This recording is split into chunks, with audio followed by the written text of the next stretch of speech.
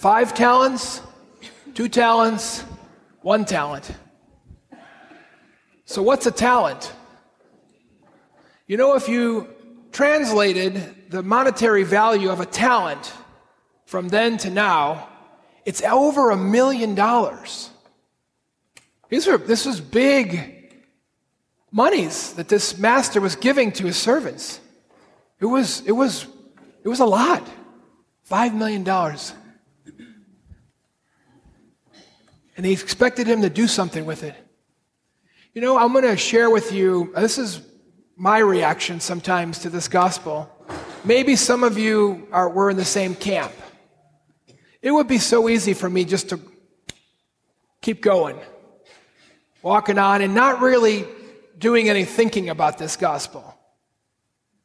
Because, you know, back into my mind somewhere, God didn't give me $5 million or $2 million. I didn't win the lottery. It'd be easy just to keep going and miss the whole point. So I thought to myself a while back, how can I make this more practical for me? So I thought about Christmas. What if on Christmas, you know, church is all decorated, creche is right up there, Jesus, Mary, and Joseph, and I come into church on Christmas night or the morning, and I meet one of our hospitality team who gives me some cards. Thank you. And I'm going down to my seat, and I'm like, oh my gosh, what's this? And then I take a seat, and I look at my cards. This is a picture of the church on the top, and there's a word on the bottom. And I look at them, and these are my talents. These are my gifts. This is Jesus' gift for me on Christmas. He already gave them to me when I was born, or when I grew up, and my parents taught me and passed on their gifts to me. So kindness, or generosity, or being a good listener. There's a lot of talkers in the world today. There aren't a lot of good listeners. And I looked at those cards, and you know there's all kinds of gifts. There's people in the healthcare profession, doctors, nurses, dentists. They go to Haiti or Jamaica, and they give a few days giving medical care to people who can't afford it. And they're able to serve hundreds. What a way to use a gift. Or I've met people who have a real knack for being patient, for being respectful, for being compassionate with the homeless. They just are able to connect. It's a gift. Or I want to mention a couple people here to be able to proclaim the word so beautifully as Daniel did. Vivian, Linda, our musicians. Jessie, what a gift she has. I wish I had that gift. The gift to sign. Right, Joseph? She has a beautiful gift. And then I want to just mention, because I need to do it once, Kathy. Just raise your hand.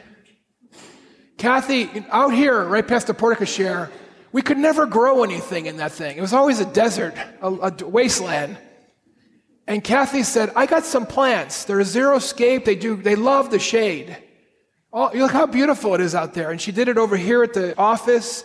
She went to San Lorenzo, where low-cost housing for elderly that we're a part of from our parish. She just decorated over there. And she even went to her neighbors who had a lot of these kind of plants and said, would you mind sharing some of your plants from my church and this house for the elderly? So, you know what? This story means a lot to Jesus. You can tell by the ending. The one who just took the $1 million and buried it in the ground, he didn't have a good ending. What Jesus has given us is a share in the kingdom. And you know, it's too easy to say, oh, I don't have any gifts because I don't have to do anything then. It's a cop-out. It's false humility. I'll tell you a story I heard, and I've heard real versions of this. It's ordination day. Man being ordained is in the room getting ready. The bishop's in another room. All the people are there. And word comes to the bishop that the man doesn't want to be ordained. The bishop goes in there and says, what are you talking about? You've been 8 years in the seminary. How can you say you're not going to be ordained now? And the man says, I'm not worthy. Bishop listens to a sentence or more, and then he says, Of course you're not worthy. None of us are worthy. Now get dressed and let's get out here. Yeah, this isn't, to recognize our gifts is not pride. It's only pride if I think it's mine. I created it. That's pride. If I realize God gave me this to use, that's thanksgiving. That's listening to the Lord and sharing with Him.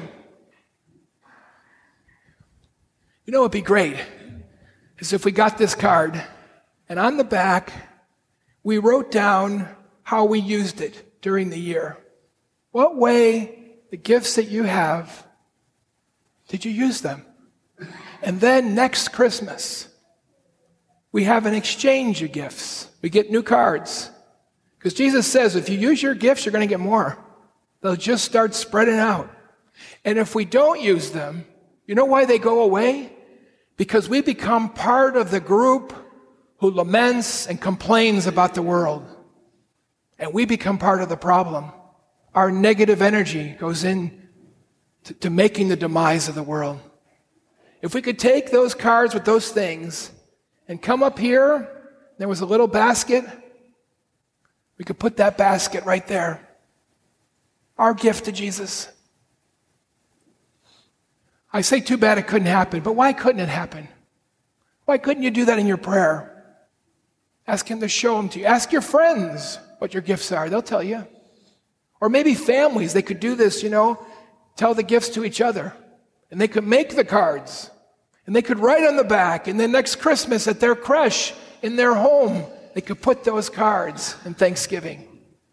It would be doing exactly what Jesus is talking about in the gospel. When the Master came back, what have you done? How have you used the gifts? How have you made my kingdom grow? The world a better place. Dear Lord, I pray for us, all of us here, who are gifted in so many ways. Help us to open our eyes and to see all of it. Even if we know our gifts, to see the other ones.